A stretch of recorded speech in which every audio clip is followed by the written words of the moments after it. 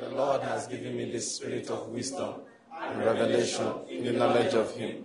And I'm being filled with the knowledge of His will, in all spiritual wisdom and understanding. As a result of this, as I'm walking in the manner worthy of the Lord, I'm pleasing Him in all respects. I'm bearing fruit in every good work, and I'm increasing in the knowledge of God. Now again, I incline my ears to His word. The word is entering my heart. It's giving me light and direction. It's healing me in every area, and it's making me more and more like the Lord Jesus. In the name of Jesus Christ. Amen. The Lord is good. All the time. I just want to remind us of something briefly. Let's start again from the book of Amos, chapter 3. We are going to read a number of scriptures today, and we are going to pray. But what I want to remind us of is the importance of, that is our importance, each one of us, and as a group, that is as believers in Christ Jesus, the importance of our role in what God is doing on the earth.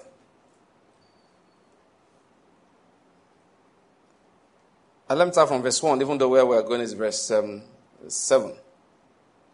Verse 8, we're going to stop around verse 8, but because it's a bit of a long read, I'm going to jump here and there. Say, hear this word which the Lord has spoken against you, sons of Israel, against the entire family which He brought up from the land of Egypt. You only have I chosen among all the families of the earth. Therefore, I will punish you for all your iniquities.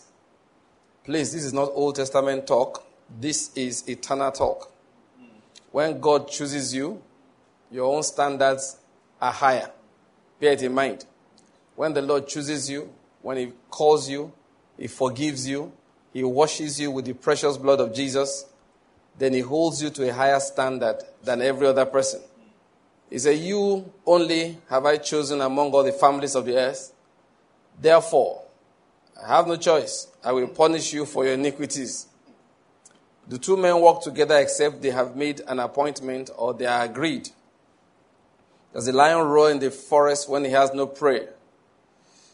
If you see in verse 6, he said, if a trumpet is blown in a city, will not the people tremble?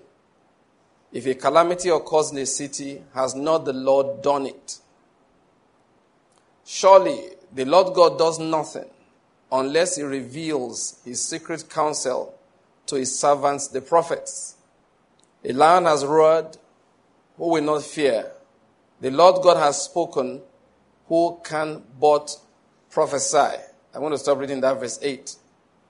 Please notice that surely the Lord God does nothing unless He reveals His secret counsel to His servants, the prophets. So when the Lord speaks, each of the servants must prophesy. That's what that verse 8 tells us. Please, let's bear that in mind. When the Lord speaks, we must prophesy. This is a reminder, something we know here very well, that when the Bible says that God reveals His secret counsel to His servants, the prophets, it's not for entertainment, it's for a purpose. Why does He reveal His secret counsel? It is because He wants the counsel fulfilled. God does not have that counsel and keep it permanently so that it will not be fulfilled. He reveals the counsel to His servants, and that is the prophets. And that's because they have to prophesy to initiate the fulfillment. Please bear it in mind. I've said again and again, prophecy is not prediction. Prophecy is given so we can activate the fulfillment thereof. If God gives a prophetic word, He expects us to work with Him. I mean, say not walk now, but to exercise diligently certain activities so that the prophetic word will be fulfilled. If He says, upon this rock I will build my church, and the gates of hell will not prevail against it, what that means is that there must be a moving church, because the gate there represents the defense of hell against the invasion of his territory. I hope you're getting my point. That is, you fence a city. The access into the city is a gate.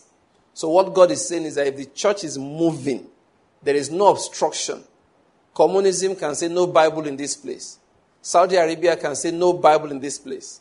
But if the church is moving, every obstruction put in the path of the advancement of the truth of the church of God will definitely fall down. I hope you're getting my point. That's what he said. That's what he was saying. So when Jesus said that, upon this rock I will build my church and the gates of hell. So it means that there must be an advancing church. Then that advancing church will take that prophetic word and use it to pull down obstructions. Do you get my point? So if they say that, no, this village, nobody can come. They said that the one shrine has made a decree. When you hear it, just collect that scripture. Against this decree, we speak. Upon this rock, his church has been built. And the gates of hell, no gate of hell will be able to prevail against that. Now, just by uttering that, you have pulled down every restriction that certain negative or the demonic forces put over the advance of the gospel into that area. Do you get my point? So anytime God gives a prophetic word, it is not for us to watch and say, when will it happen? It's for us to pick it up and say, now it's time for it to happen. Then we'll start doing battle with those words. I hope you're getting my point. It's not for observation. It's not for admiration. They are weapons of war issued. Please let me digress again and give us counsel. Read your scriptures. What did I say? Read your scriptures. Let me say another thing. Know your scriptures. You must know the word of God. You must know the word of God. There is no challenge that comes to you in this life that the word of God has not spoken something about. I like Derek Prince's quote there. Is every provision, how did he say it again? All God's provisions are in his promises. Every provision God has made for you is in his promise. There is absolutely nothing that can come across your way that God has not spoken about. You don't overcome by your determination or your desire. You overcome by your knowledge of what God said. And you now issue that word against the obstruction. That's why you must know your scriptures. You must know your scriptures. The scriptures were given for us to do battle. Paul wrote a set of instructions for Timothy and said, I've written this based upon the prophetic word that came. Now you're going to take the prophetic word and these instructions I've given you and use them to do what? Warfare. Use them to fight. You use them to fight. Please, let me repeat this now. I've said over nothing less than a few hundreds of times. The life of the believer is a life of grace. What did I say? The life of the believer is a life of grace. The life of the believer is a life of grace. What does that mean? It means that you do something small, God does something big. You know what they call grace? Let me tell you what grace is. There are a number of air conditioners in this hall. To put them on and off, a child could do it. A child. A 5-year-old will just go over there, climb that chair, and pull that switch, and the ACs are on. Throw it the other way, they will be off. It doesn't have to know what compressors are, or how to generate 220 volts of energy, or how many amps for each one of them, total amount of wattage being consumed. It doesn't know. Just through the switch. I hope you're getting my point. What powers the ACs? The electricity. Generated somewhere far away from here. Transmitted along very long high-tension cables. Step down at our substation. Further step down at the transformer near in the neighborhood. What's the child's problem with all of this? Just put the switch and the AC is on. So how God generates his power is not your problem. I hope you're getting my point. However, for that power to benefit you, there is one thing you will do. There is something he gives to you to do. When you do that, power is released. Now, that what I have just described, you doing something small and he doing something big, is called grace. Grace is always activated. Grace does not flow automatically. It flows as a result of certain activities of activation. That is, if God says to Abraham, I'm going to make you great, Abraham has to get up. Abraham has to go. In going, grace will go with him. In going, grace will open doors for him. In going, grace will make him rich. In going, grace will bring Isaac into his life. In going, Isaac will receive the ability to be productive. Now, I'm going to say something here. Grace is activated by faith. Paul explained it in Romans chapter 4. He said it has to be by faith that it might be in accordance with grace. Grace is not the way by which God overlooks your mistakes. That's not what grace is. Grace is divine power released because you believe God.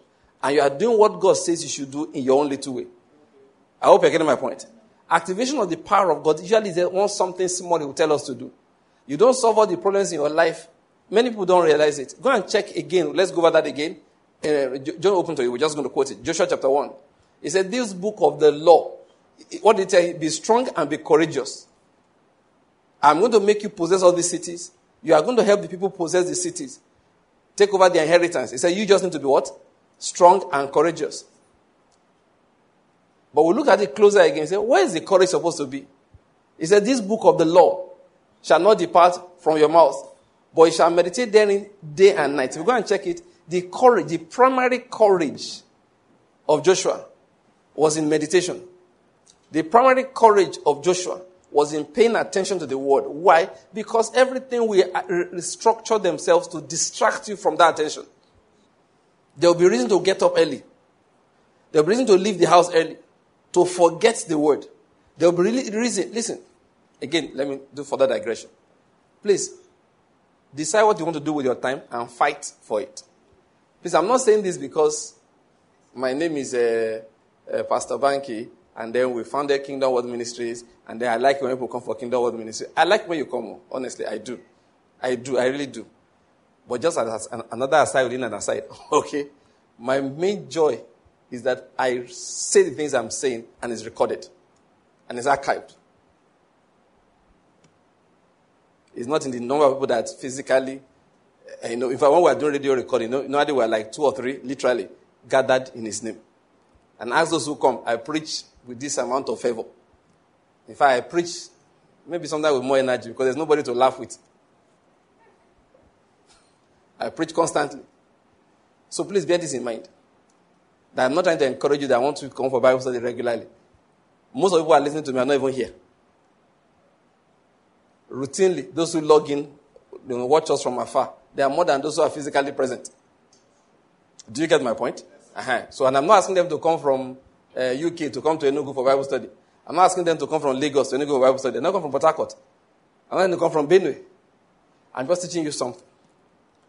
Please, if it is time to go for school of prayer, make sure you go. Fight every other thing that wants to struggle for your time. If it's time to go and hear the word, go. If it is time, listen, I know what I'm trying to say. Fight hard. Fight very hard. Any friend that comes to visit you at 4:30, as you're about to go for Bible study, is coming with you. Then you say, okay, I was just about to get ready to go. Thank God you came. Let us go. Not to now call and tell your friend, please, I will not be able to come because I have a visitor. Your head, let me not say more than that. Tell the person, let us go. Why? This is an important time. You know what I'm saying? When God said to Joshua, courage, He was saying you need courage to be able to tell your friends, sorry, that party is starting by 5. Don't worry, guys, I'll come by 7. Why 7? We are going to be declaring the war from 5 to 7. It takes courage. It takes courage, listen to this, to have exams starting next week, Monday. And Tuesday, you still come here to come and hear the word of God and prophesy the word of God. And still show up to fellowship on Saturday. It takes courage. It takes courage to say, no. Please, exam, you will wait. That is reading, you will wait. After all, if you manage your time well, those few hours that you take out is not your problem. Better switch off your social media handle. You save more time that way. Courage. The primary place we exercise courage is in focusing on the word of God. So Joshua was supposed to do that.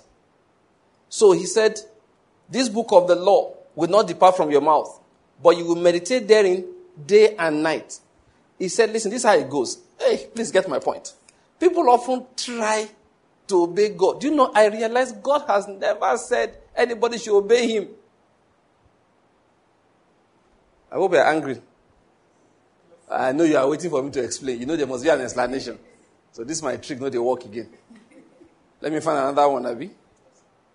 God never said anybody should obey Him. What did He say they should do? They should listen to Him. There's a difference. God didn't say obey me. He said do what? Listen to me. You may say it's not the same thing. No. To listen means to use your ears. The literal Hebrew says, if you read your Bible, like in Deuteronomy, Moses was speaking, if you shall diligently hearken unto the voice of the Lord thy God. Most of us look at if you shall obey. Some Bible actually say if you shall obey. No, it didn't say so. Literal Hebrew says if you shall listen, listening. That's what he said. If you shall listen, that Deuteronomy chapter 28. If you shall, don't open to it. If you shall listen, listening. If you shall listen, listening. That's what he said. He said, now it shall be, if you diligently obey the Lord your God, being careful to do all his commandments. That's the Englishman trying to explain it. I'm using New American Standard. That's what it says. That's one I just read out. Yes, New American Standard. But literal Hebrew says, if you shall listen, listening. That's why King James says, if you shall diligently hearken. Hearken is to pay attention. If you shall, let me see. If you check some other translations, they make that very clear. The concept, the way Moses said is, if you shall listen, listening. So what's the difference between that? So God doesn't want obedience. No, he does actually. But he says, the power to obey is my power, not yours. You don't have the power to obey. The only power I've given you is to pay attention. Obedience is by the Spirit. Did you hear what I said? Yes, sir. Obedience is by the Spirit. I heard the testimony of one man recently. I can't remember where I heard it.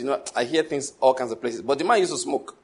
Now, if you are addicted to drugs, you will understand. If you have never been addicted to anything, you won't get what we are saying. So may God forgive you for not understanding.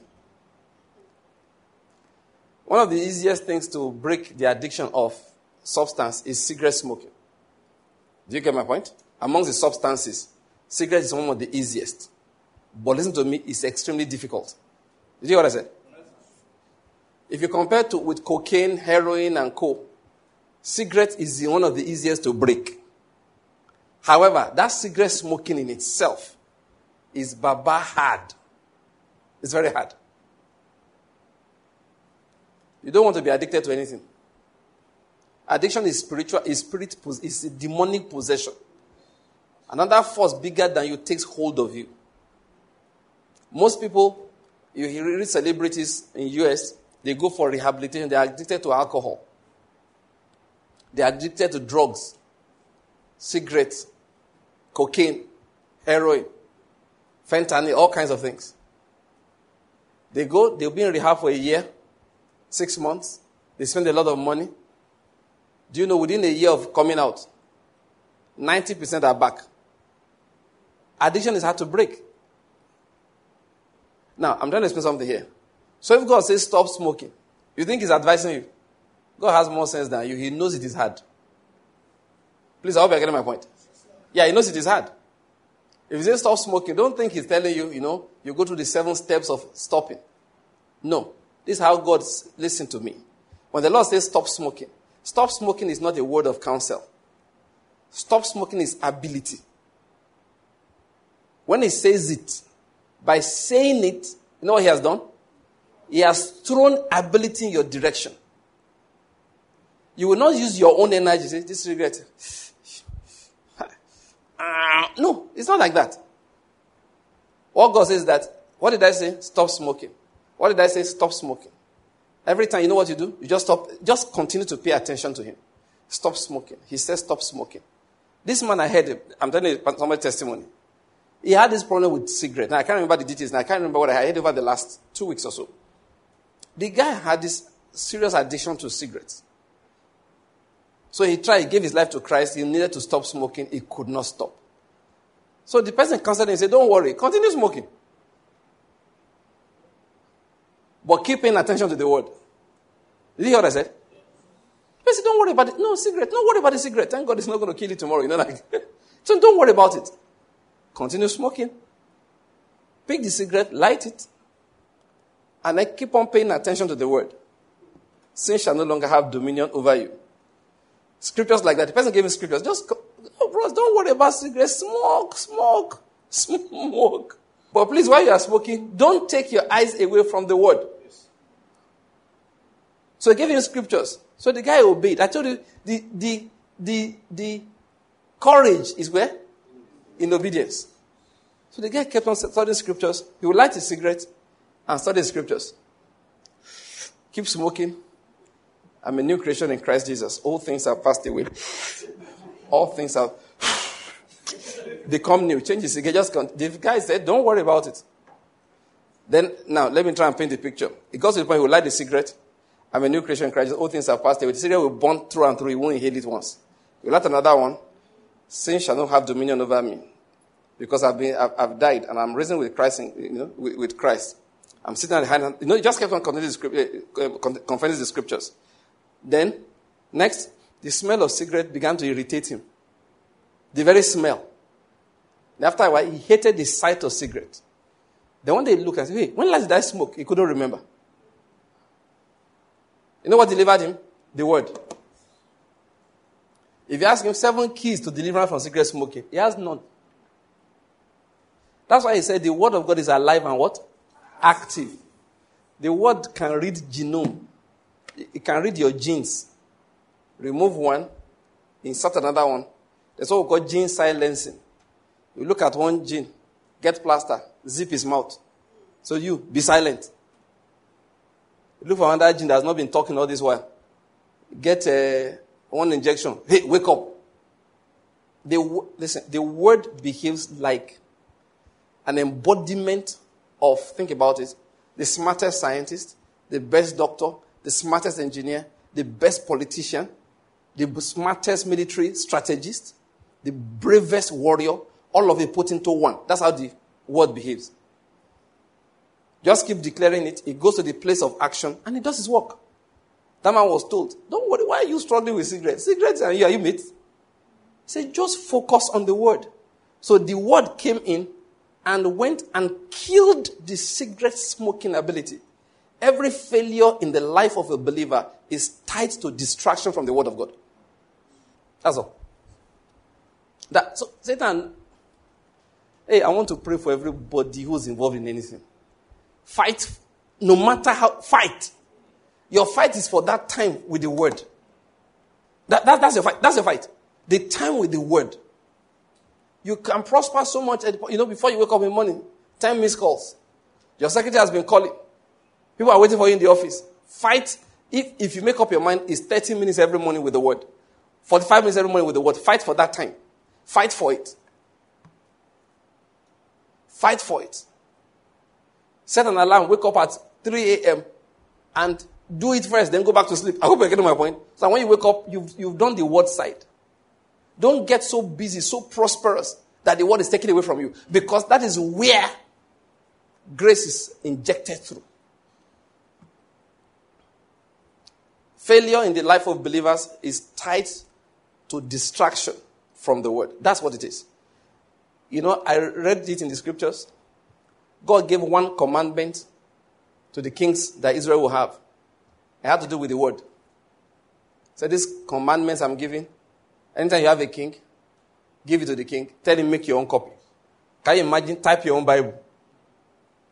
Copy your own Bible. Don't photocopy it, hand copy it. That's what he told them. Then when you finish hand copying it, you start reading it. When you finish reading it, you start reading it. When you finish reading it, then you start again. Then when you are finished now this last time, you start all over again. Then when you've done with that, you start again. When you have now finished it entirely, read the whole book, all the laws, thank God you finished, then you start all over again. You know what he said?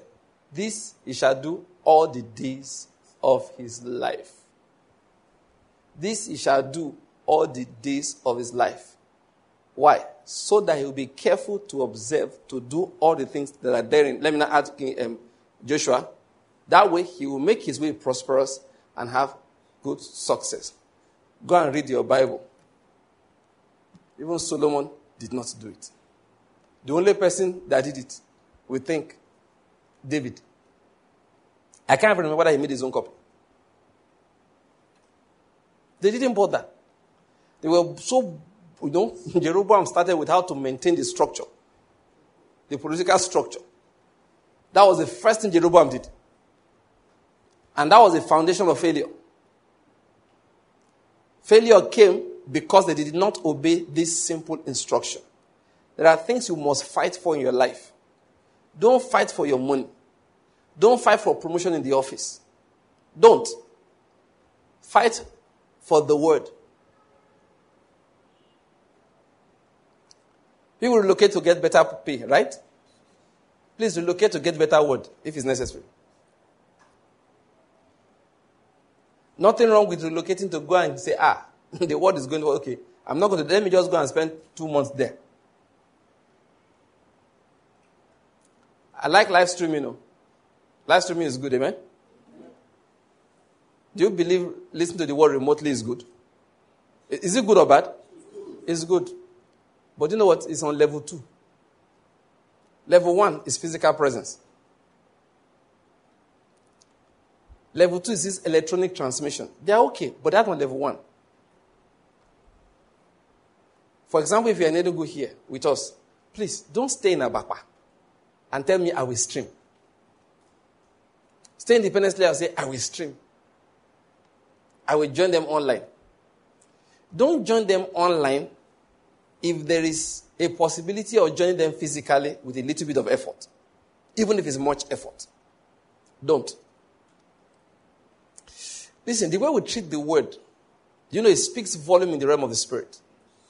It speaks volumes in the realm of the spirit. It speaks volumes. It speaks. There's something Amplifier said. Pay attention to how you listen. He said the amount of thought and study you give to the word that you hear determines the amount of virtue that will be released towards you. It is not just the knowledge of letters that determines whether you'll be blessed by the word or not. It's not just the knowledge of letters. There's an attitude you have towards the word. Hey, I don't want to go deep into that.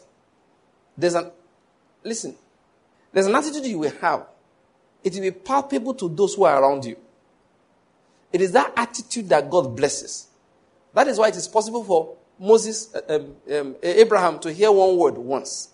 He is more blessed than those of us that play the same word and hear it over every day, 365 days in a year. He did not have our technological device. Those devices we have these days, he didn't have them.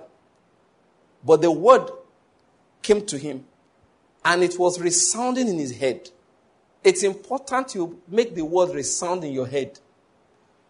I believe that in the days of Abraham, God gave him gave people like that, him, David, Moses, and co. He gave them a spiritual recording device.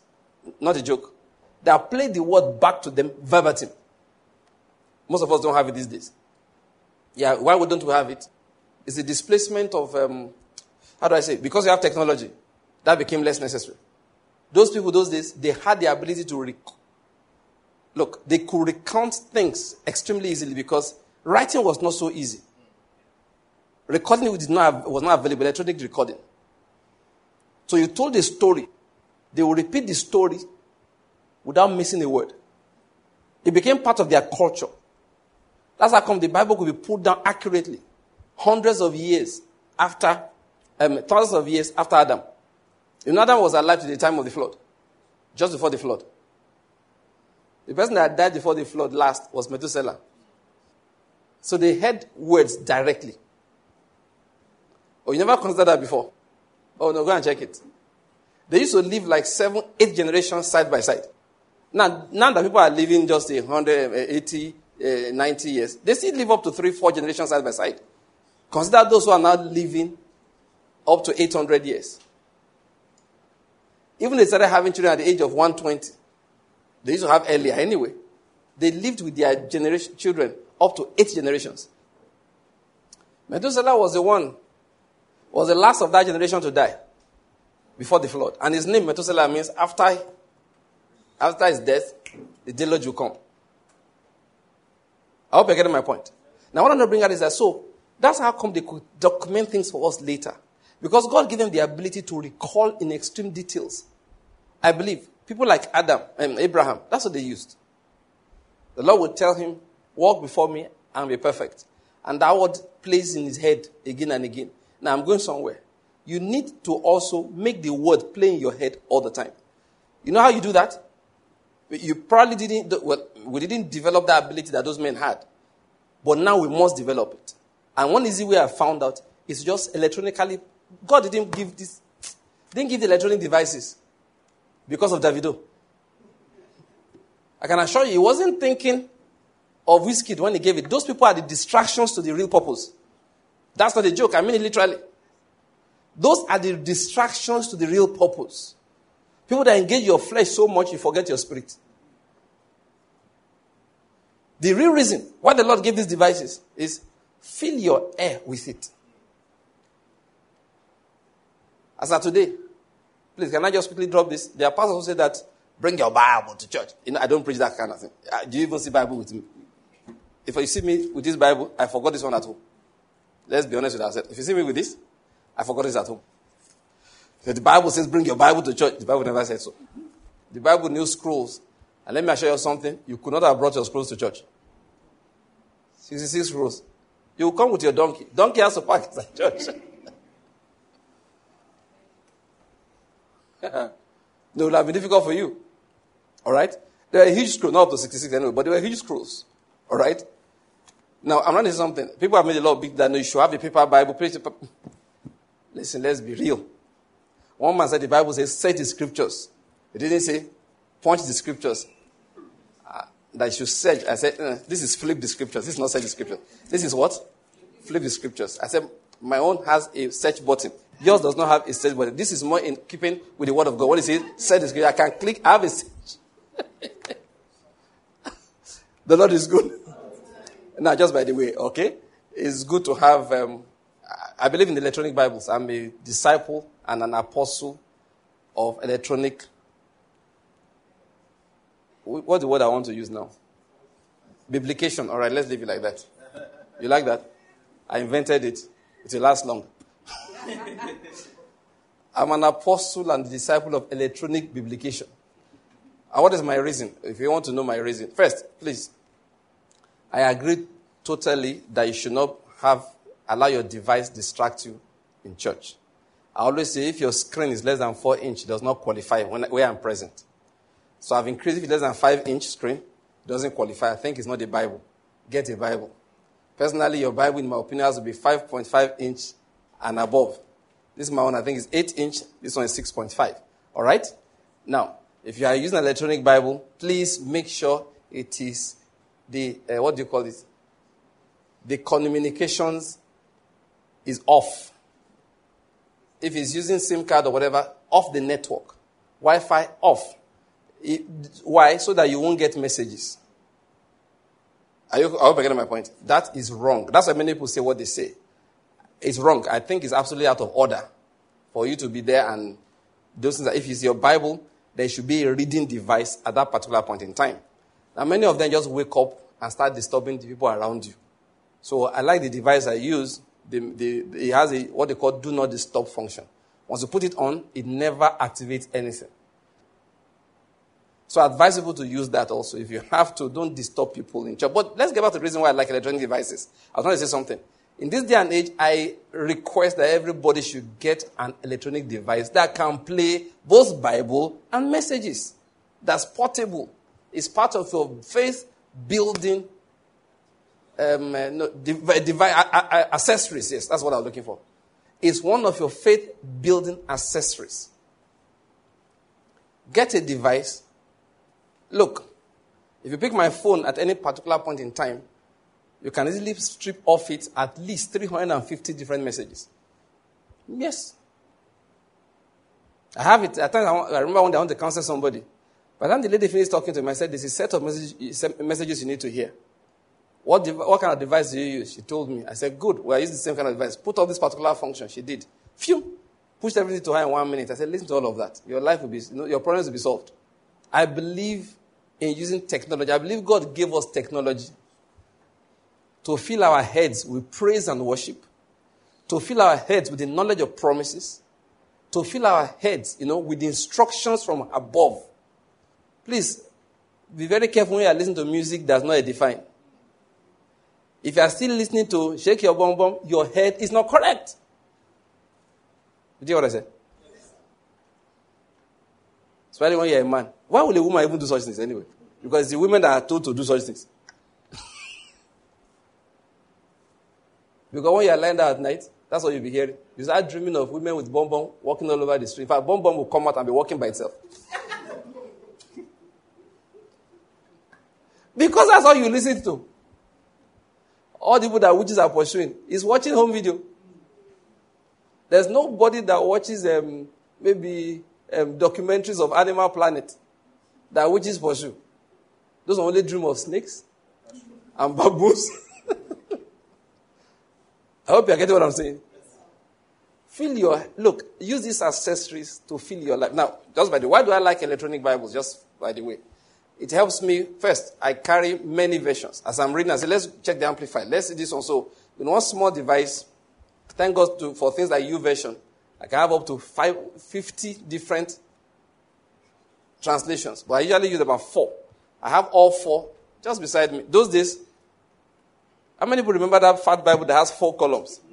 You need 2 children. One of your children can't carry it. You need the older ones to have the one to carry that. Not anymore. On a small phone, display 2 of them side by side, switch anytime. And then for me, most importantly, all the notes I've made in the last 10 years or more, I have them till now. I make my notes on my device. Okay? It's very easy. I do my cross-reference. If I publish my own Bible today, you'll be amazed at how much of notes I have. Just from reading scriptures. I'm reading, I have an understanding. I write it down. There are times I get to that particular portion later. I click on, anytime I'm reading, I get to a place I put a note. I open the note. Many times, the note is new to me. I can't even remember writing it. That's why I personally like electronic Bibles. Why am I doing this, just by the way? I've seen people campaign against electronic Bibles as if it's of the devil. As if it's not letting you study. For me, it's not like that, too. It's been a fantastic aid to my life. It's another thing I do once in a while. I open the Bible and I let it play. The one I use uses a form of NIV. So I'll open NIV and the Bible is playing and I'm reading. Sometimes as it's going on like that, I get a revelation, I pause. I quickly type in the understanding I just got. For me, it's been a fantastic aid. I've seen pastors say, no, a Christian needs a paper Bible. Shows when you were born, bros. It's when you were born. Some of us are very adaptable. But then, don't let it disturb in church. It is of the devil for phone to be ringing when we are preaching. It's not the will of God. For you to be checking WhatsApp when you are in church, you are going to hellfire. Not exactly like that, that's a joke. But if you are doing Facebook while we are in church, no rapture for you. Again, that's a joke. I hope you are getting my point. You know where the joke came from.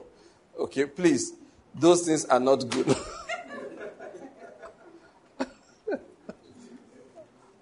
Okay, the Lord is good. But let me summarize everything I've said so far. Please, do whatever you need to do to fill your thoughts with Scripture. Did you hear what I said? Do what you have to do. There's something the Bible advocates.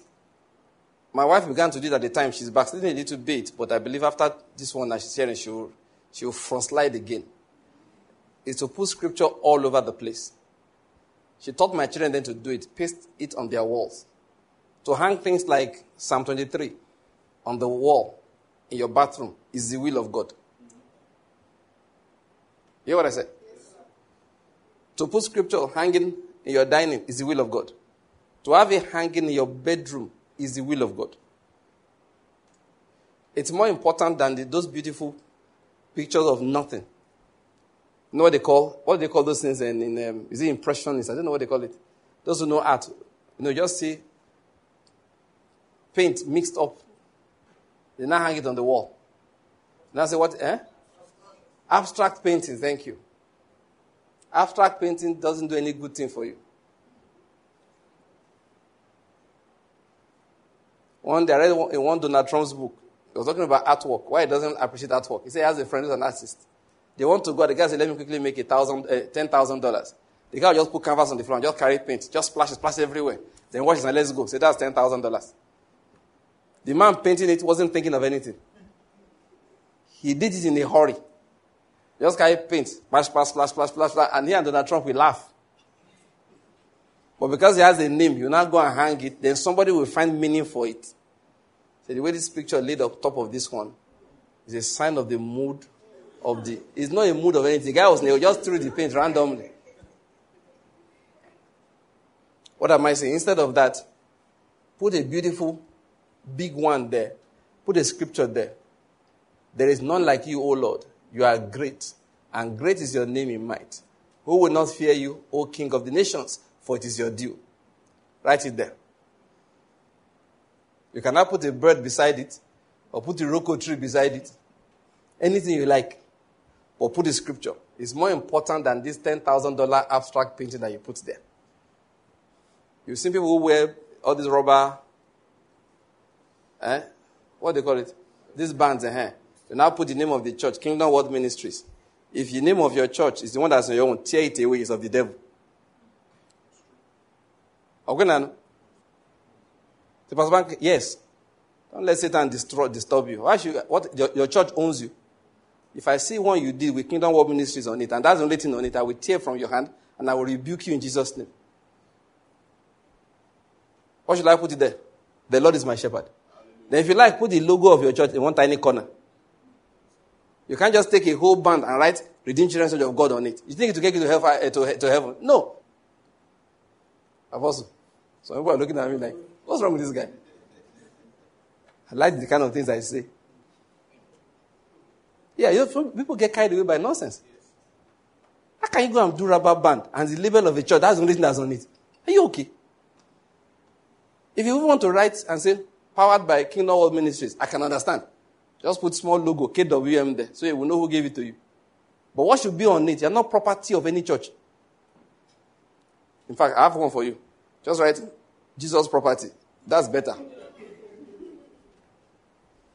Redeemed in Christ. Living for Jesus. King of kings and Lord of lords, Jesus. Do you know what? Do you know his scripture? Deuteronomy chapter 6 says you should do that. Find whatever you need to do to fill your life with what? The word of God. Just fill everywhere. Fill it, fill it, fill it, fill it. Let messages play all around you. Why am I saying so? This is how Christians win. It is not by their struggle. It's by the release of the power of God through faith activities that they're involved in. When the word of God fills your head, you react to everything with the word. When there's the epidemic is coming, say, no evil will befall me. No plague will come near my dwelling place. That word drives back epidemics. That word will kill bacteria, kill viruses. It's not 17 keys to not being infected. No. It's when you heard the news, how did you react?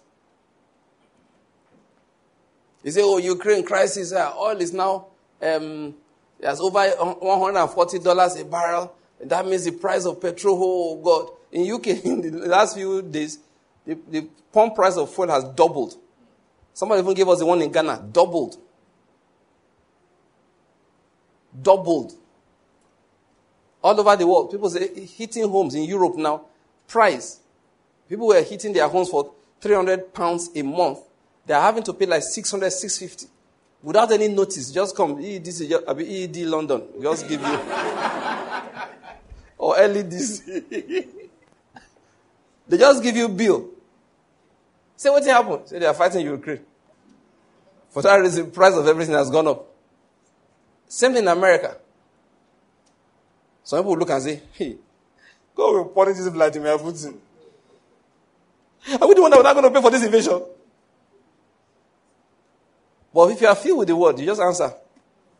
The young lions can lack and suffer hunger. Those that seek the Lord will not lack anything good. The Lord is my shepherd, I shall not want. The sun shall not smite. Listen, this scripture I want to give you applies perfectly to that. The sun shall not smite thee by day, nor the moon by night. That thing, you know what it means? You will have a home, it will have heat, it will have air conditioning, whatever is needed to make it comfortable. That's what it says. The sun shall not smite thee by day, nor the moon by night. That's what that scripture says. Somebody tell you that heating, if you are there in the UK, say the cost of heating has doubled. Utter the word. The sun shall not smite me by day, nor the moon by night. How will he arrange it? It's none of your business. It's called grace. It's called grace. It's not any of your business how he's going to arrange it. That's why I said everything. I said about electronic device and everything. Do whatever you need to do to fill your head so that the word will be reverberating. You know what about reverberating? You say it like this, it will hit that wall, bounce back, hit you, knock your head, just be hitting you from every angle. You cannot survive feeding on a few verses of scripture only on Sunday mornings. If you now go to a motivational church, your case is even worse. You know motivational church? You can do it. You can do it. Rise up and do it. You can do it. What you are doing, we don't know.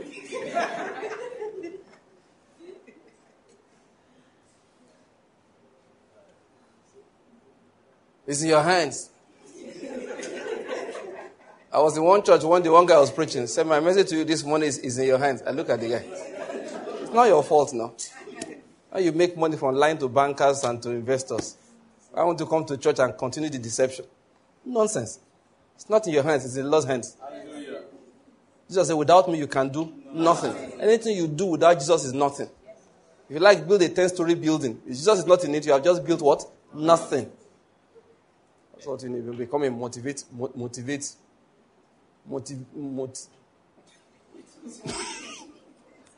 nonsense. Who just be motivating?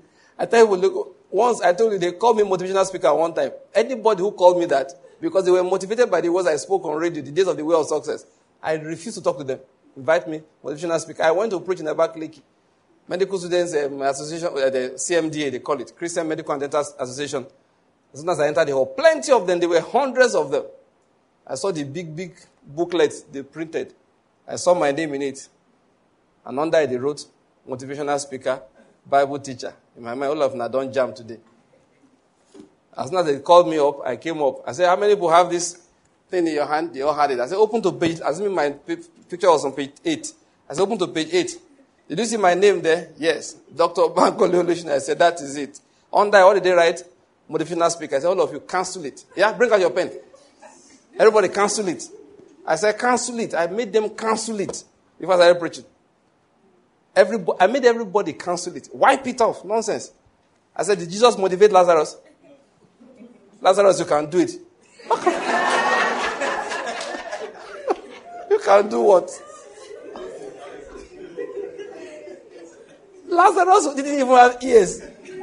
The ears are rotten away. They're rotten away. The brain, listen, I know this job. The brain turns to pap. You know what they call pap? Akamu.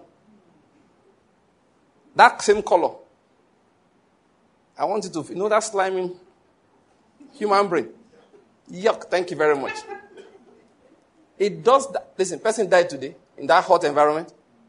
Within 2 days, the whole brain is pap. So how can you motivate Lazarus? You can do it. Take one step. You can live again. Nonsense. He spoke to him, Lazarus, come forth. Lazarus found himself at the door. He was bound. That's why I said, lose him and let him go. The man was still bound. So he didn't become free because he was motivated. He lived because he was given life. He that believes in me, though he dies, yet he shall live. I am the resurrection and the life. Let's bear that in mind, though. No motivating nothing. That's just by the way. So if you go to a church where they are motivating you, your life is even worse than before. You'll be motivated, you will die like a tree with a, you know what they call tree killer? You don't know what they call tree killer. I'll tell you what, if you want to kill a tree, those days when I was younger, I don't know about now. We learned it from my dad. We'll peel the tree, take brush, put it inside the thing, and paint, just peel the back until you see raw, You now paint it on it. Come back after days, the leaves will start withering. The thing will die from the root. When I was older, I now found out how tree killer works. I say, yeah, tree killer is wicked. You know how it does? It tricks the tree. The tree starts growing fast. The tree outgrows its ability to absorb nutrients. To now die. Many people have been motivated. That's what killed them. The tree killed them. You can do it. You can move. You can't move. They realize that your leg is behind. You can do it, you can move. That. At the end of the day, no energy again. By the time he slowed down, boom, he died on the spot. It's called tree killer effect. Motivational speaking without the life of Christ is a tree killer effect. So, we believers, how is grace released? Is interaction with the word.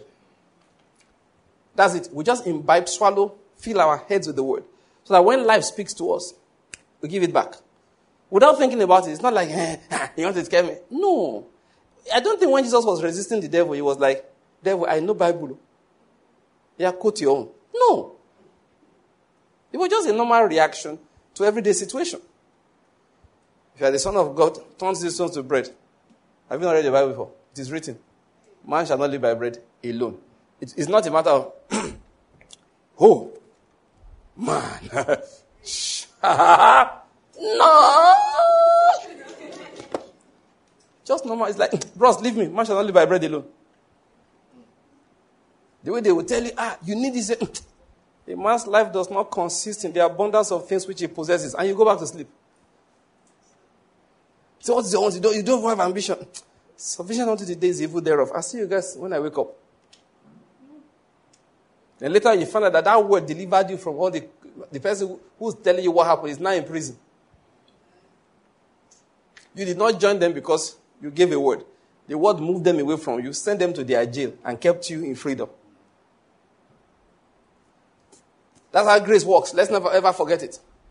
Grace is, I told you, God didn't say anybody, obey me. What did he say? Listen to me. Pay attention to me. God didn't say, obey me. What did he say? Listen to me or pay attention to me. Once they paid attention, obedience was created. Did you get what I said? Obedience was a sign of attention paid. It's proof that you paid attention. The key is attention. But obedience is proof that you paid attention. So if you find disobedience in your life, don't try to obey. Go and do what? Pay more attention. That's what you need to do. So don't ever forget that. So we believers, now let me get back to our teaching for that's a digression really, a very big one. So that's how grace works. That's how grace works. So God gives us something small to do. That's why I use that one to illustrate. He said, pay attention, respond to the issues of life with the word that's reverberating around your spirit. And that word will go out and solve problems. That word will go out and make the right decisions for you. If you don't know what to do and you keep on meditating on the word of God, God will shut all options and leave only one for you. That's the word. The word just decided for you. Sometimes you just make every other thing clear. It will just be so clear that only this you could do. The other one, you can't possibly do it. Sometimes you just go and shut down all the other options. Like I was sharing, on Saturday. I explained, it's not to go for the scripture and go and be looking for keys and principles. It is testimony of Jesus. Just focus. Focus on him. That word will come and take care of things. It will heal sicknesses you did not even know. All right? We're planning to develop. Because all these things, they are ordained. I'm telling you the truth. Some people, they've written that by next year, June, you are going to have this kind of problem. You start in this part of the brain, go down the spinal cord, you become paralyzed from the neck downwards, and you will die after 2 months. Not kidding. It's written for people all the time. You see, this tumor will develop here, spread here, punish you for 8 months, kill you in the 9th month. And it's written for a lot of people.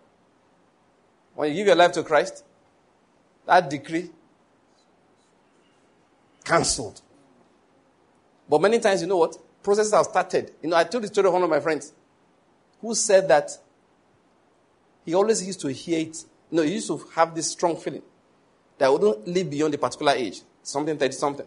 I can't remember the exact figure. Let's just say 35 or 34. And he used to have this feeling that somebody was following him about. He'll be alone in the room. Suddenly you wake up and go and check who's there. Open the door of the bathroom. There's nobody there. How come I feel there's somebody there? He's sleeping, he wakes up and somebody is standing beside the bed. He looks, there's nobody there. Later on, I understood that to be the spirit of death, who had been told to mark him and was going to kill him at a particular date. Then he gave his life to Christ, and you know what happened to him? He stopped having that feeling. He just stopped. The feeling never came again. He didn't even know the day it stopped. He said, but a few days to that birthday that he said he wouldn't live beyond. Remember that day? He was going somewhere, a part of the city here, and two armed robbers who had stolen somebody else's car. And the name of the car was in the back of that one. They just crossed him. One just came out, pulled the gun. That is, he didn't, not like he struggled with them, nothing. Actually, he parked, he wanted to go into a compound. He was waiting for them to open the gate. They just parked near him. One just pulled out the gun, aimed at him, and shot point blank. Twam! Did he die? No, he was one telling me the story. He said just before that, he had moved his friend had said, move the wind down or wind up, something like that. So he moved the glass up a bit to a particular level. In such a manner that when that guy shot at him, the mechanism that moves the car caught the bullet. He found that one out later. The person who was in the back of the car they were carrying saw them. And God gave me understanding of some spiritual things. The picture that was supposed to be was what he saw. He saw him shot. He saw him die. So, because they abandoned him and his car and took the other car and ran away. So he went to the police to go and report. And in his statement, he told them that he wrote it, that they killed the driver of the other car that they took. When he was making that statement, he too walked into the station. And he heard him explain to the policeman. He asked the guy, he said, okay, it's my car, I'm the one that was driving. The guy said, no, I saw them, they killed you. And the guy said, no, I'm okay. He said, no, I saw the guy. I saw him shoot you. The guy said, no, look at me, I'm fine. Later on, they found the bullet where it was lodged just between him and the guy who fired. How am I telling the story? The day of death had been set for him. Events had been set in motion that will bring it to pass. I hope you're getting my point. Yes, events had been set in motion to bring it to pass. However, he gave his life to Christ. That same spirit that raised Jesus Christ from the dead began to work in him. And the word went out and blocked it and reversed that decree. But he allowed the event to play. And of course, he told me the story years after that happened. He was still alive, and he's still alive and well till today. What am I going to say? Many times, the word will cure problems today that's supposed to come to your life in 5 years' time. Don't joke with this word, though. Don't joke with it. They give us a new system of preventing problems later in life. Today, I was in the office. I opened my phone. Somebody said, have your eye tested for glaucoma. The guy happens to be my classmate and is the head of the national eye policy on something. So he said all of us to come and check our eyes for glaucoma. I laughed. Then, you see why I'm laughing in a moment? So I read it out to some of my colleagues. I said, see you. I said, this same platform, somebody told us a few days ago that we should come and check colon. I said, the other day somebody said we'll check another one. And that one said, okay, please check your prostate. All of us now, we're in the age where we should be checking prostate. They've been telling the women to check the breast after some time. I said, we'll become a mass of check. So the guy I'm talking to is a pathologist. He said, I think they should die. Let's conduct autopsy. Everybody's promoting his own profession now. He said, okay. Yes, I said, please, all of them, I die, we'll conduct autopsy. Find out what killed you. I just laughed. I said, how many things will you check now? They tell you, check your heart, check your eyes, check your teeth, of course. They tell women, check this, check that. Men, check this one, check this one. What won't you check? Should I give you the word of God? The word of God is alive and is active. Smarter than any 10-headed doctor. I hope you're getting my point. And it will cure diseases 20 years before they plan to start. All you need to do is load up on that word. You know the truth, the word checks. The word checks. The word will look at all your red cells one by one. Say, who's out of order today? The word will remove the bad ones and put in good ones. Check all the cells in your body. Say, wait, this lump, why are you growing in this breast? The woman will sneeze. Think it's kata. It's not. It's cancer of the breast that came out of the nose. And she flushed down the toilet. That's how the word decided to remove it. A man will say, My stomach is running. You go to the toilet, do a watery one, and get up. Say, I feel good. God said, that's cancer of the colon. I just flushed it out. You cough. This cough won't let me rest. God said, it won't let you rest for 3 days. You are coughing up every root of lung cancer. Demons, when they go out, sometimes they go out in such a coughing manner. One of these cancers, they are demons. You will cough and cough. You say, what is wrong with me? God said, no, nothing is wrong with you. I'm treating you. I'm treating you. I'm treating you. I'm treating you. Listen. The word is alive and is active. What did I say? The word is alive and is active. Please let me just, oh God, I'm trying to get to my message, but I think we should stay on this one for small longer. There's just one thing we need to do. What is the payment we pay here all the time? There's a reason why God gave us that word. Pay to go with attention. Because it's cost. You know, one of the most difficult things for many people to do is to pay attention. You know that? We're talking the other day about a particular young man. Reverend Yinka said the problem is that he can't sit still. And if you have this I can't stay still spirit, you have to pray against it. Or is it sit down to hear the word of God? Some people, you know, you can ask my wife those days. If we're in the house, you know, there's a natural thing.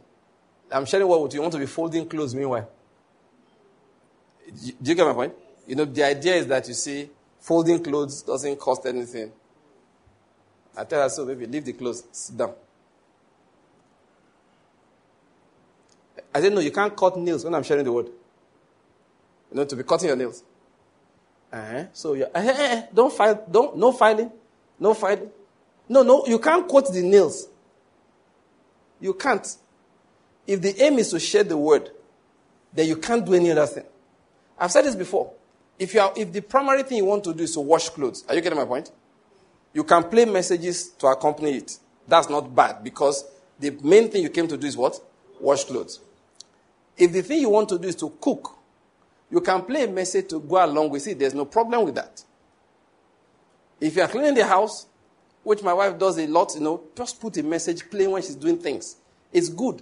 However, if the primary thing you want to do is to hear the word, listen, you can't do any other thing. You are not allowed to multitask.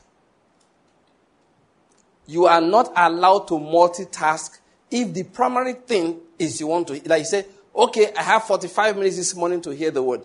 The only thing you're allowed to do is pace up and down if you don't want to sleep. Put the earphones in your ear and walk up and down. Why? It's the word. Occasionally when you hear a word that hits you, pause the recorder or the player and repeat that word to yourself again and again.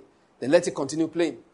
Don't multitask. Don't multitask. Don't multitask when it is time for the word. Don't multitask. Don't multitask. Don't try it. It's one reason why I prefer physical meeting to streaming. Because when you are streaming, I was still following Pastor Corey yesterday. As I was preaching, my wife would still ask me something. And I would still answer. At the point I said, baby, stop asking questions, please. Let me finish this message first. But even me that said it, the temptation to quickly do something. As we were preaching, I collected dates, chewing dates. Can you chew dates while I'm preaching here? Won't I fall on you?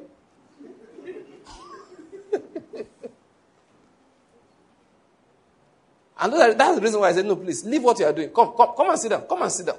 Come and sit down. Come and sit.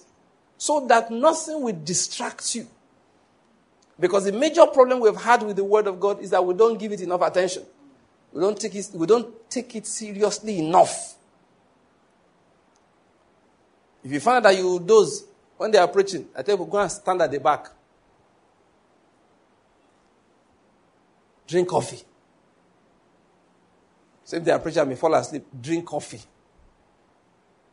It's what they call deliver yourself. You know, he said the kingdom of God is preached, and every man who does what?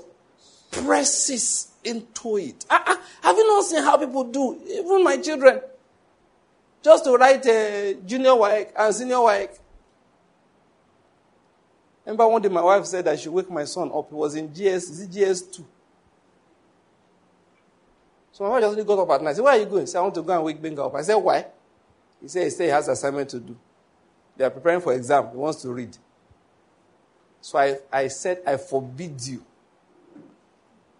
I said, what is he doing? Is it not this promotion exam in the secondary school?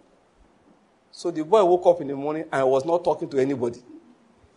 He was angry. He told his mother, but you said you will wake me up. The mother said, I wanted to, but your father overruled. So that day I was the one that drove him to school.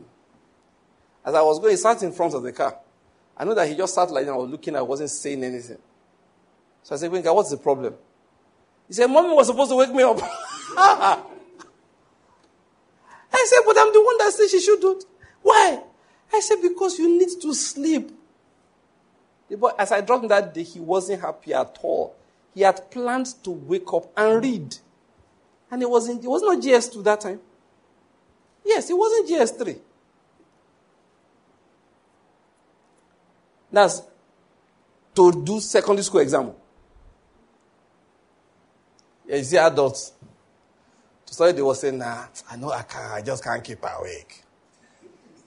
Just can't keep awake. And I wonder why the word is not working. If you were the word, will you work?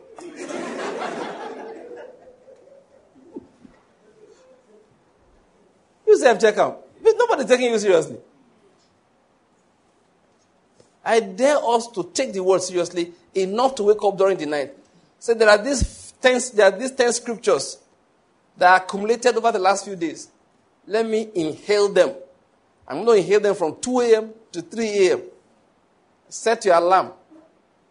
So they know there's this kind of waking up you do in which you are still sleeping, but you say you will wake up.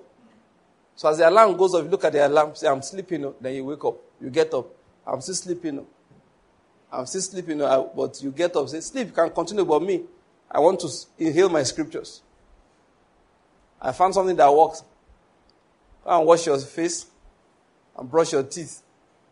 But when you do those two things, you'll be awake. And please don't go and lie down.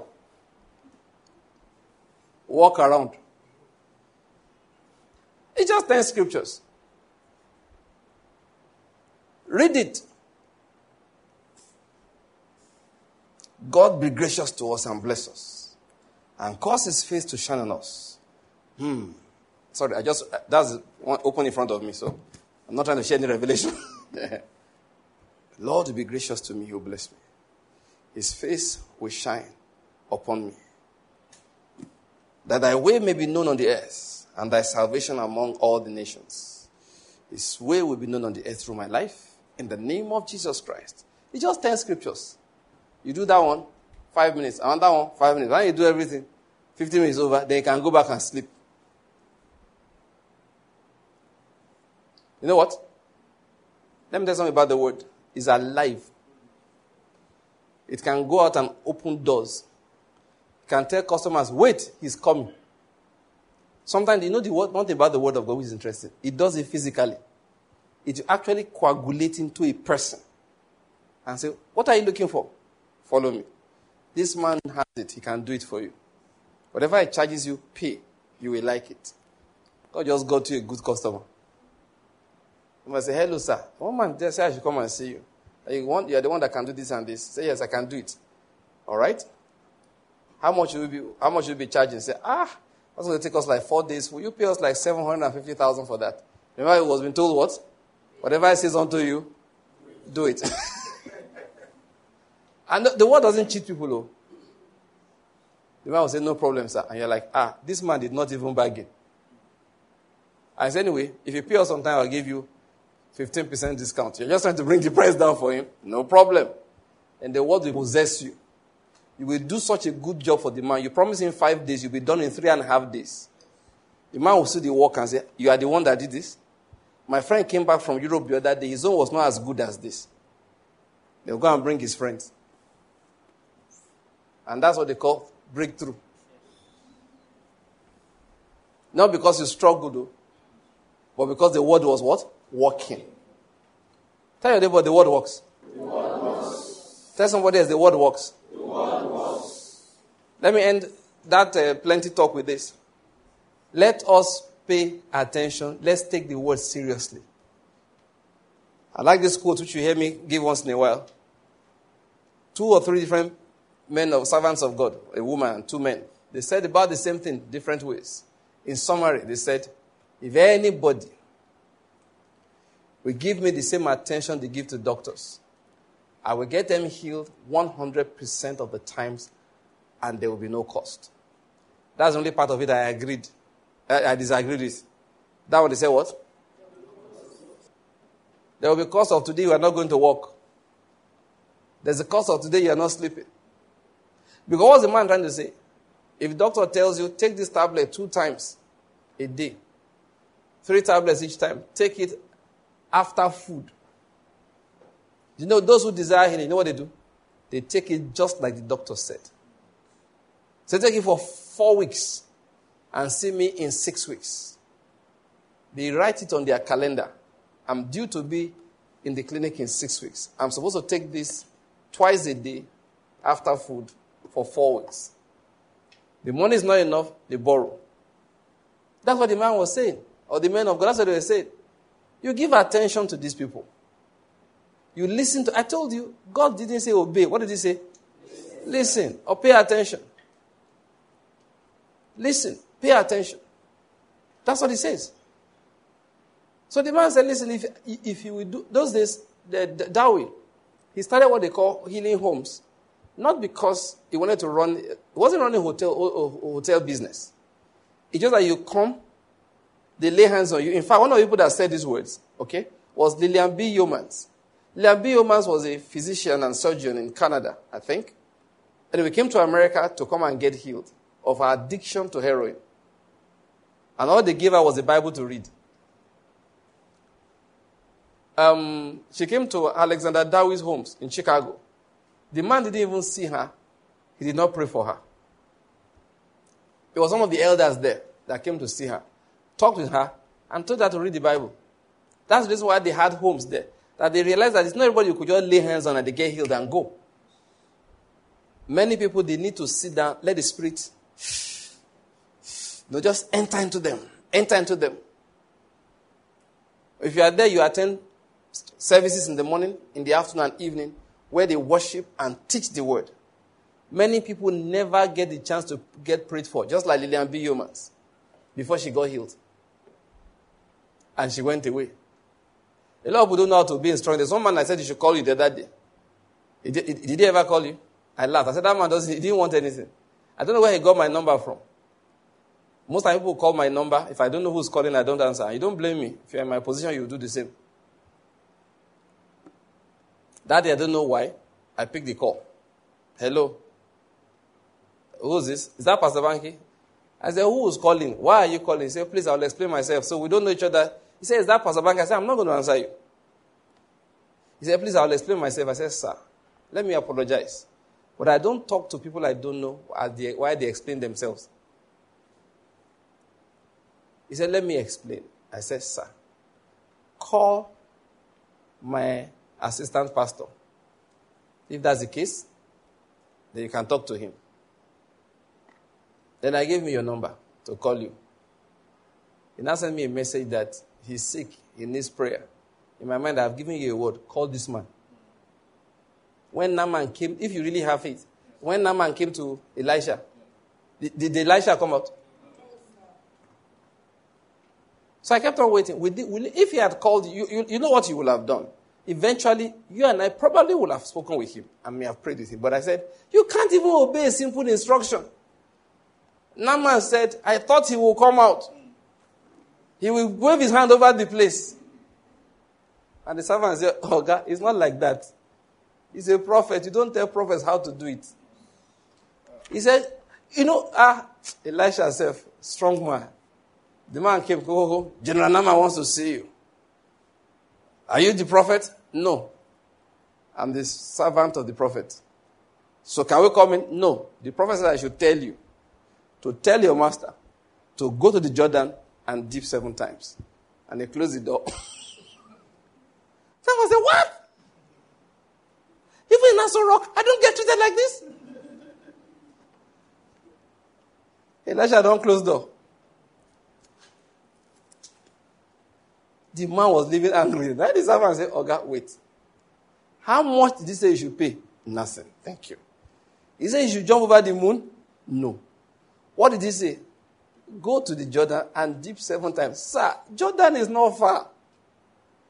It's not going to cost us anything. Do you know it cost Naaman a lot? It cost him his pride. Yes. And that's what God does a lot of times. Say, this thing you are holding on to, give it to me. Naaman went there. So God, we close our eyes. Naaman went in. One time, came out. Gradual improvement was what he expected. Nothing. So it's not working. Say, God, he said 7 times. Is that how the medicine in Israel works? I mean, it's supposed to be improving small. He said, God, he said 7. God shattered the pride of Naaman. He did. He did, oh. May your pride be shattered. Amen. So that your healing can come. Amen. Healing of every sort will come to you. Amen. The man went, he dipped the 6th time, and by that time he was sure it wasn't going to work. But the servant said, God, you've done 6. 1 more will not kill anybody. I can just imagine. That servant that spoke that word to Naaman, they should have promoted him. He was the one that got healed. In fact, I think Naaman got healed on that guy's face. Yes. Because he was the one that said, God, please.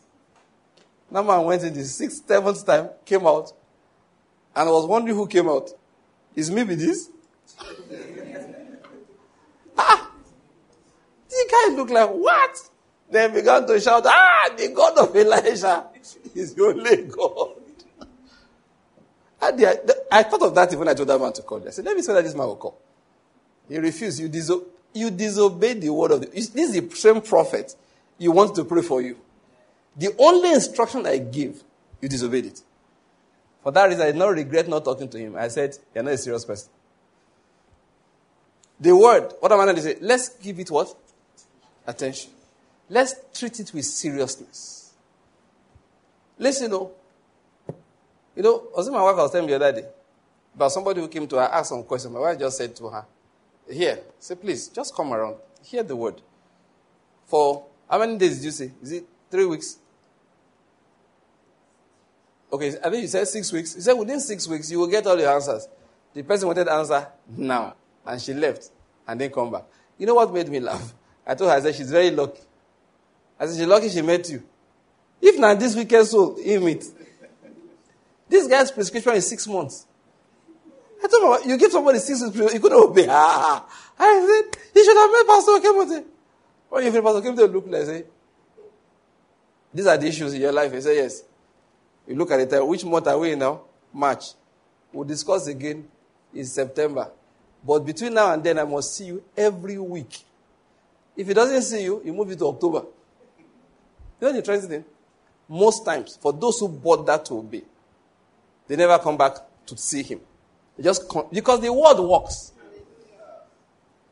They will tell you, oh God, I don't need you again. I found something better than you, man of God. Go, sit down. I found the word. They don't say it like that, but that's how they react. Just by paying attention to the word regularly, their problems go away. Healings come. Confusion disappears. Just by paying attention. But people just want, lay hands on me. Right now. Right now. Right now. Many times it doesn't work like that. But there's one that works assuredly. The continual infusion with the word of God. It works assuredly. It heals any kind of disease. And it's not only disease it heals. No, it heals relationships. It says confused lives right. One day we went to Port Harcourt. I saw one of our sisters. The person passed, came in. I saw one very pretty looking lady. I didn't think, this face looks a bit familiar. I didn't think anything of her. Then time she came to greet me, Pastor, I shouted, it's you. I said, is that you? He says, sir, you don't know what the word has done in my life. That's why I'm talking about it. I saw transformation. I said, what? It was after the meeting when she came to greet me and said, what? Is this you? She burst into laughter. He said, Oga, the word has worked in me. Tell me that you are saying is a product of the word. I'll be honest with you, I hardly recognized her. She was so transformed, it was hard for me. She was there during the meeting when I was preaching. I just said, this face looks, vaguely familiar. Until the end, when she came to greet me, I said, so truly, it is you. He said, it's not your fault. I didn't recognize. Even me, I can't recognize myself. I'm adding words to it now. He said, even me, it's hard for me to recognize myself. Please, listen to another thing. Let me just say something about the word. You can't hear it, solve your problem, and walk away from it. It doesn't work like that. Walking with the word is a new level of life you are walked into. It's not now I've gotten healed, I'm going. No, it has to go with you. What it did was to take you out from a particular realm and put you into a new realm of walking. In that new realm of walking, things are different. Listen to this. Genes are actually different. The genes that work in you are actually different. In your body, there are so many bad genes. It's normal. It's not a familiar cause unique to your family. It's everywhere. But you know what? They can be silenced. God does genetic engineering. You find some good ones He put in there as a result of a blessing. You activate them. But that new structure, that new scenario of walking in your body, you have to maintain. He said He sustains all things by what? The word of His power. So when there's a new life He has given, it's only sustained by the way He produced it, which is through the word of God. I hope you're getting my point. Listen to me. I began trying to explain something to us. I'm still trying to get back to the main message for the day. Apostle, if we don't reach there now, we're always coming back. We'll come back again. Because we're talking about the walking of prophecy. I want to talk about the work we have to do. And I got into this issue of how we walk by grace. That's what I just got into, how we walk by grace. Okay? The main thing I wanted to preach before, maybe I'll introduce it again, which is why we read from the book of Amos. That listen, Christians don't succeed, we said it many times, by labor. We succeed by grace. What is grace? It's discovery of the word of God, which activates a particular power in our lives. If you're having any struggles, now listen to me, I want to give you instructions. If you have any struggles, take your scriptures and go and pray. Take time out and say, Lord, what is the word for this season? Yeah, you need a word. If you hear that word,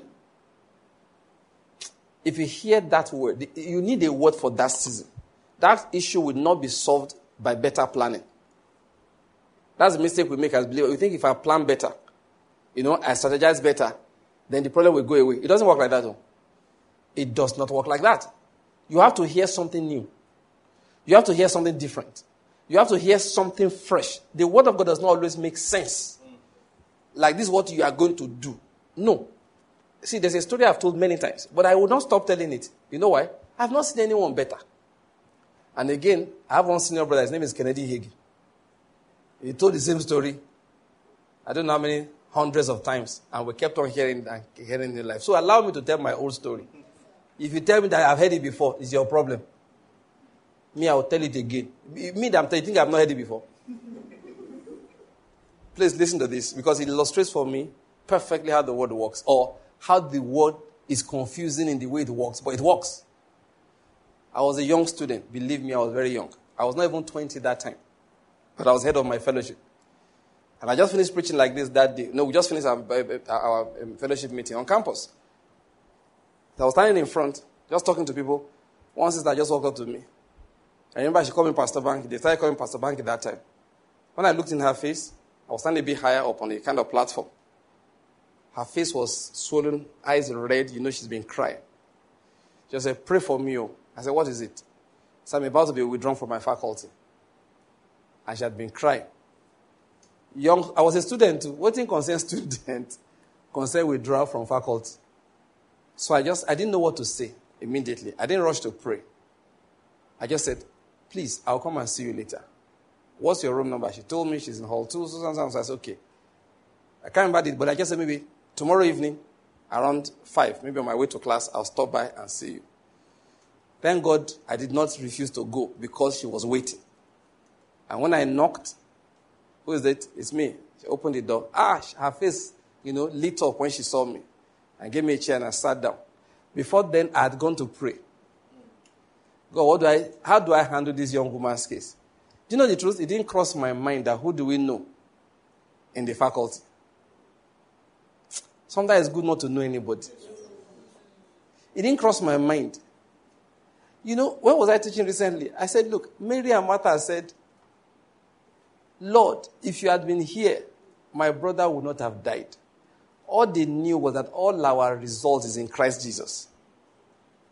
That was the summary of everything. So that day, it didn't cross my mind. Who do we know? Do you know if it's now? You tell me that kind of thing. Unbelief is terrible. First thing I said is that, which faculty? Because I now know people. People who answer me, sir. They are now deans. In fact, the current dean of that very faculty, he answers me, sir, if I talk to him. Yes, the current dean of that faculty is a professor. If I call him now, he say, sir. That's why the issue is. If somebody comes from that department to them, you find out, you know what the first thing I'll do? I carry the phone and call the dean. And I'll call him, Brother Mike. And he say, sir, please, one of my young ladies is in your department. I heard you want to withdraw her from your faculty. What's going on? They will start explaining. Okay, what can you do for her? Because I'm asking. Unbelief. See what unbelief has done? Then I was too young. The young woman must have been about my age too. All of us no experience, nothing. Students under the same body. Under the same yoke. So the only thing I could do was what? Pray. So I prayed. It didn't cross my mind. How do we handle this? I just went to her room, Daddy knocked. Come in. Gave me a chair, sat down. And she sat up. And I began to, oh God, I was anointed that day. I still remember it. And I began to share the word. I began to explain. What did I explain, Apostle? I said nothing about academics. I said nothing about how to get out of the quagmire. Nothing. I was just talking about we have been redeemed in Christ. Greater is he that is in us than he that is in the world. Nothing shall by any means move us. What can separate us from the love of Christ? Nothing. Not death. Not failure. We're just quoting those little scriptures that we knew. We can do all things through Christ that strengthens us. I was quoting funny scriptures that didn't address, okay, oh boy, what will I now do? What I remember, which I can never forget, was the way her face continued to lighten up. Became brighter and brighter. By the time I was leaving, she couldn't stop laughing and smiling. As she saw me off, her face was full of light. He said they looked to him and they were radiant. And their faces were no longer ashamed. And I left. I had escaped. What else could I do? And the Holy Spirit made me forget. I didn't remember. To even ask her how far. Then I stood in that same spot one day again after fellowship. She walked up to me again. And said, Pastor Banky, I just want to update you on that matter I told you. But I said, okay, yes, so how far? He said, the dean said that what I need to do now is repeat this course and repeat this one. And if I can do this and this, they won't withdraw me again. So I have another chance. God of miracles. Now my Papa. Why I like that story is that I said nothing about the situation. I didn't know what to say.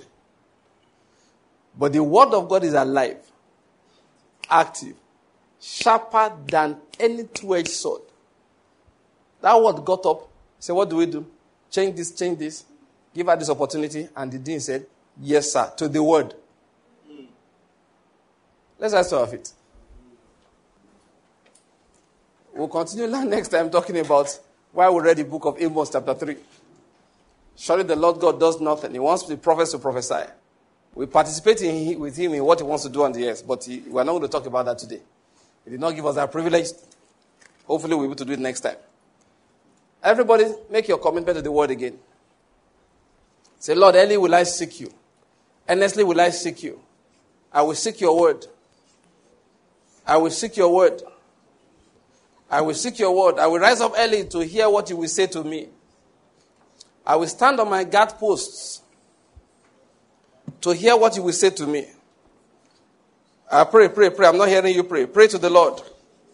I am going to stand on my guard posts to hear what you will say to me.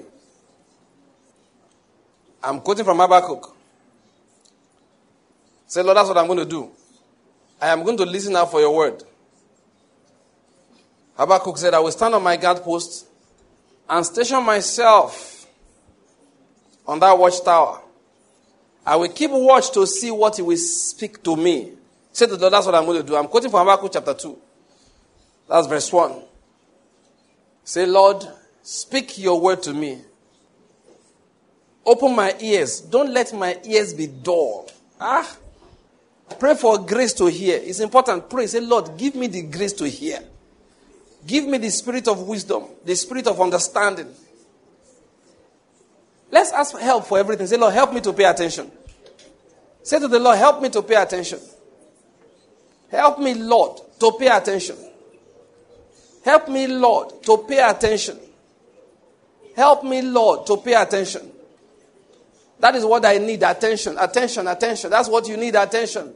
Lord, help me. Say, Lord, I rebuke distractions. In my life, I reject distractions. I reject distractions from the word. Help me, Father, to pay attention. Help me, Lord, to pay attention. And Lord, let me hear your voice. Give me this day my daily bread. It's an important prayer. You're having problems in your business, say, Lord, give me this day my daily bread. You're having issues with your health, say, Lord, give me this day my daily bread. You don't know what to do with your life, say, Lord, give me my daily bread. I need bread from heaven. That's what bread from heaven is. Say, Lord, give me my bread from heaven. When Jesus taught us to pray, I said the scriptures testify of Jesus. When they say, our Father who art in heaven, hallowed be thy name, thy kingdom come. Thy will be done on earth as it is written in heaven. He said, give us this day our daily bread. What was he asking for? The word from heaven. Jesus said, I am the bread that came down from heaven. In the beginning was the word, and the word was with God, and the word was God, and the word became flesh and dwelt amongst us. That word is Christ Jesus. That word is Christ Jesus. So when he said, give us this day our daily bread, it is a word that came from heaven that he was saying we should ask for. So pray with conviction, Lord, give me my bread for today. Give me my bread for today. The word of consecration, the word of ministry, the word of healing, the word of family joy. The word is a word, is a word. Let me see the face of Jesus. That's what you should pray for. Lord, give me the word that delivers. Remember this testimony of that man who was delivered from addiction to cigarettes. Somebody will be delivered today. Yes, deliverance, deliverance. The deliverance that we need is in the word. The word is our deliverance. Give us this day our daily bread. Ask the Lord to give you his day, your own daily, your bread for today. Your bread. Your bread. Say, Lord, give me my bread for today. Lord, speak a word to me. Speak your word. Speak your word to me. And Lord, let me hear it so that Jesus will be glorified. I receive perfect healing from the word. From the top of my head to the soles of my feet. What does the word say about healing? Himself took my infirmities and my diseases. And by his stripes I have been healed. Himself took my infirmities and my diseases. And by his stripes I have been healed. How would he do it? I don't know. But himself took my infirmities and my diseases. And by his stripes I have been healed. That's what it says. Open that scripture and read it to yourself again and again. That's from Isaiah chapter 53. Read it in verse 5. Himself took my infirmities. Read it over. Listen. Every thought of affliction, read that scripture over. The word works. The word works. It says old age. You say no. I'll be young and I'll be old, but I'll be full of sap. Moses was 120 years old. Look, scripture is just to get acquainted with the mind of God. Just take that mind of God and release it. That's what it's called logos. Release it, activate it with your tongue. Is anybody in lack? The Lord is my shepherd, I shall not want. That's all you need. Just say, the Lord is my shepherd, I shall not want. The Lord is my shepherd, I shall not want. The Lord is my shepherd, I shall not want. It makes me lie down in green pastures. Let's read that together. I would like us to read it together. Psalm 23. Most of us know it by heart, but if you have a New American Standard, let's read that one from there. But whichever version you know by heart, just recite it. Are you ready? This is the word of God, though. This is not nursery rhyme. I hope you get my point. We're not playing. It's not this and Lord is in heaven and shall not want. No, it's good we learned in nursery school. But this is activation of the promises. It's release of his power into our lives. Do you get my point? So 1, 2, let's go. The Lord is my shepherd. I shall not want. He makes me lie down in green pastures. He leads me beside quiet waters. He restores my soul. He guides me in the paths of righteousness for his name's sake. Even though I walk through the valley of the shadow of death, I fear no evil. For you are with me. Your rod and your staff, they comfort me.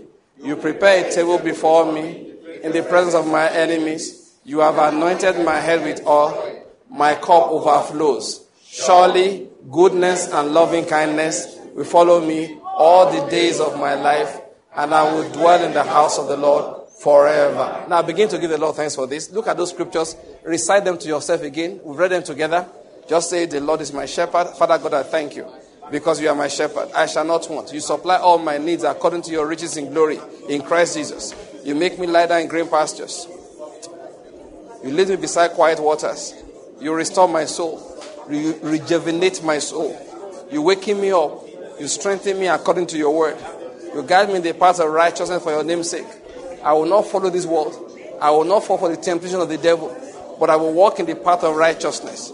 Even though I walk through the valley of the shadow of death, no matter the temptation and trials, no matter what they use to try to scare me, I will fear no evil. Lord, for you are with me. Your rod, your staff, your word, your correction, they comfort me. Oh Lord, abundance is my portion because you prepare a table before me. I don't need my enemies to die. In the presence of my enemies, you prepare a table. No matter those who don't like me, you prepare a table before me.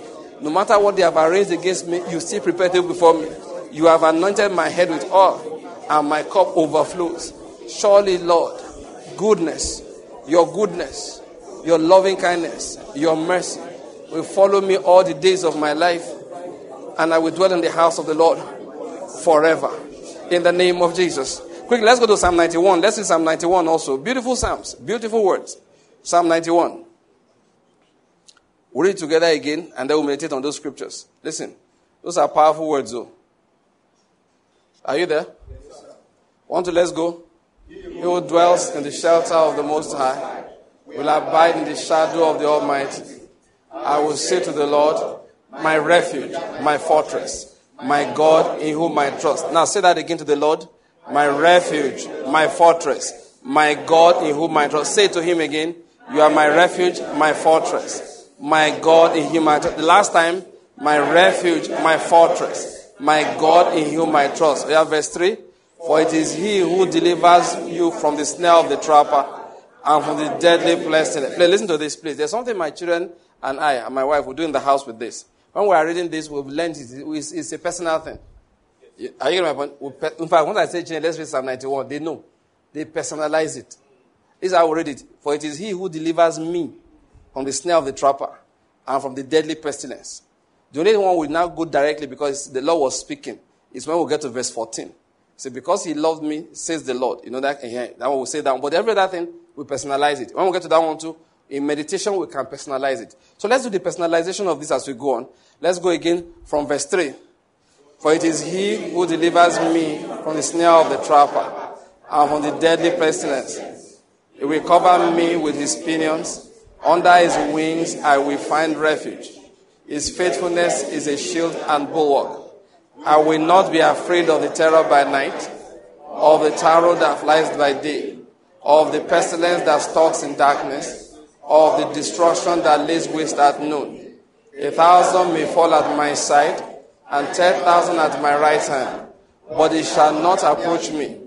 I will only look on with my eyes and see the recompense of the wicked. For I have made the Lord my refuge, even the Most High my dwelling place.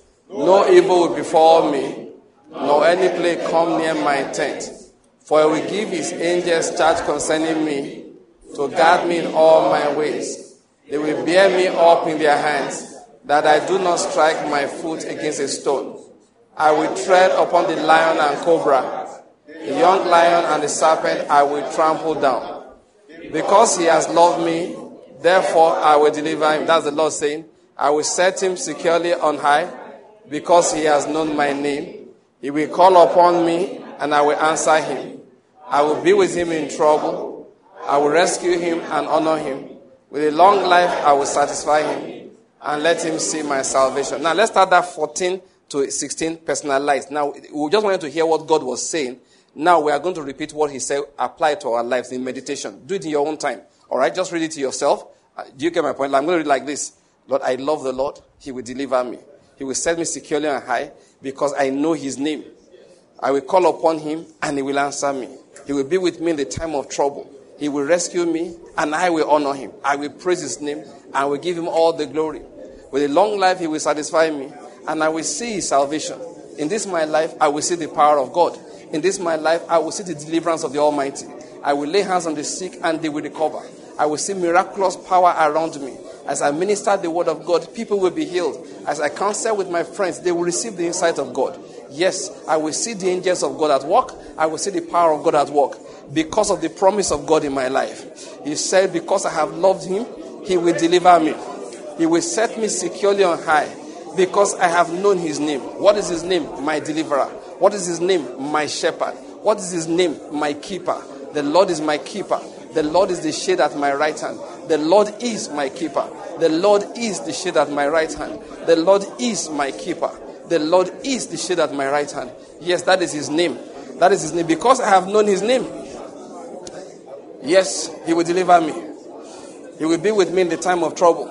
He will rescue me and I will honor him. With long life, he will satisfy me and I will see his salvation. Thank you, Heavenly Father. In the name of Jesus, we have prayed. Let me just say this to us and then we'll close with it. Please remember this. David said, magnify the Lord with me. Let us exalt his name together. What does that mean? It's very simple.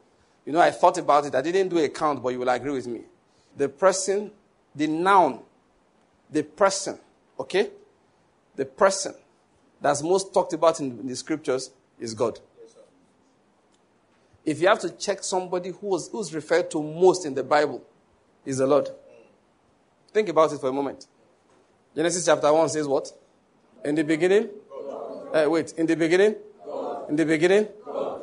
That, as soon as you start reading the Bible, what do you hear? God. Next line.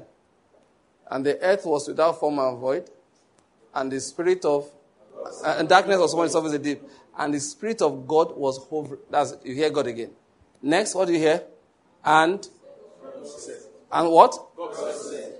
Next verse. And God said. Every day, what do you hear? And God said. Every line, and God said. And then God saw that it was good. Go and read it. Read your Bible. God everywhere. Read the Psalms. Everyone. God. God. If you check God, the Lord, He, those pronouns that refer to Him, I think is God. You will agree with me that nobody in the scriptures was spoken about more than God. Nobody. And when you get to the New Testament, it is God and Christ. Thank you. His son, Jesus. As one. You say, I and the Father are one. So it's the same thing. So David said, magnify the Lord with me. What does it mean? Please stop talking about Buhari. It is enough. Stop talking about APC. It is enough. Ukraine is not about Putin. It's about the Lord. What happened, Lord, that you have unleashed anger upon Ukraine? That is to be your question. Not which kind of man is Putin. Which kind of man was Nebuchadnezzar? Which kind of man was the king of Assyria? Which kind of man were those people that God raised against his own people? He called them the weapon of my wrath. Concerning Ukraine is about God. Concerning Nigeria is about who? God. Concerning your life is about who? God. Just everything. Just think about who? God. If you are looking for work, don't say this country. This country is nothing. It is who? God. Say jobs are scarce in this country. So? My God gives job anytime. You often say God doesn't look for jobs. He don't say that, you need work now. Let me find work for you. There's nothing like that. He will pick you and say, this is the work I created you to do.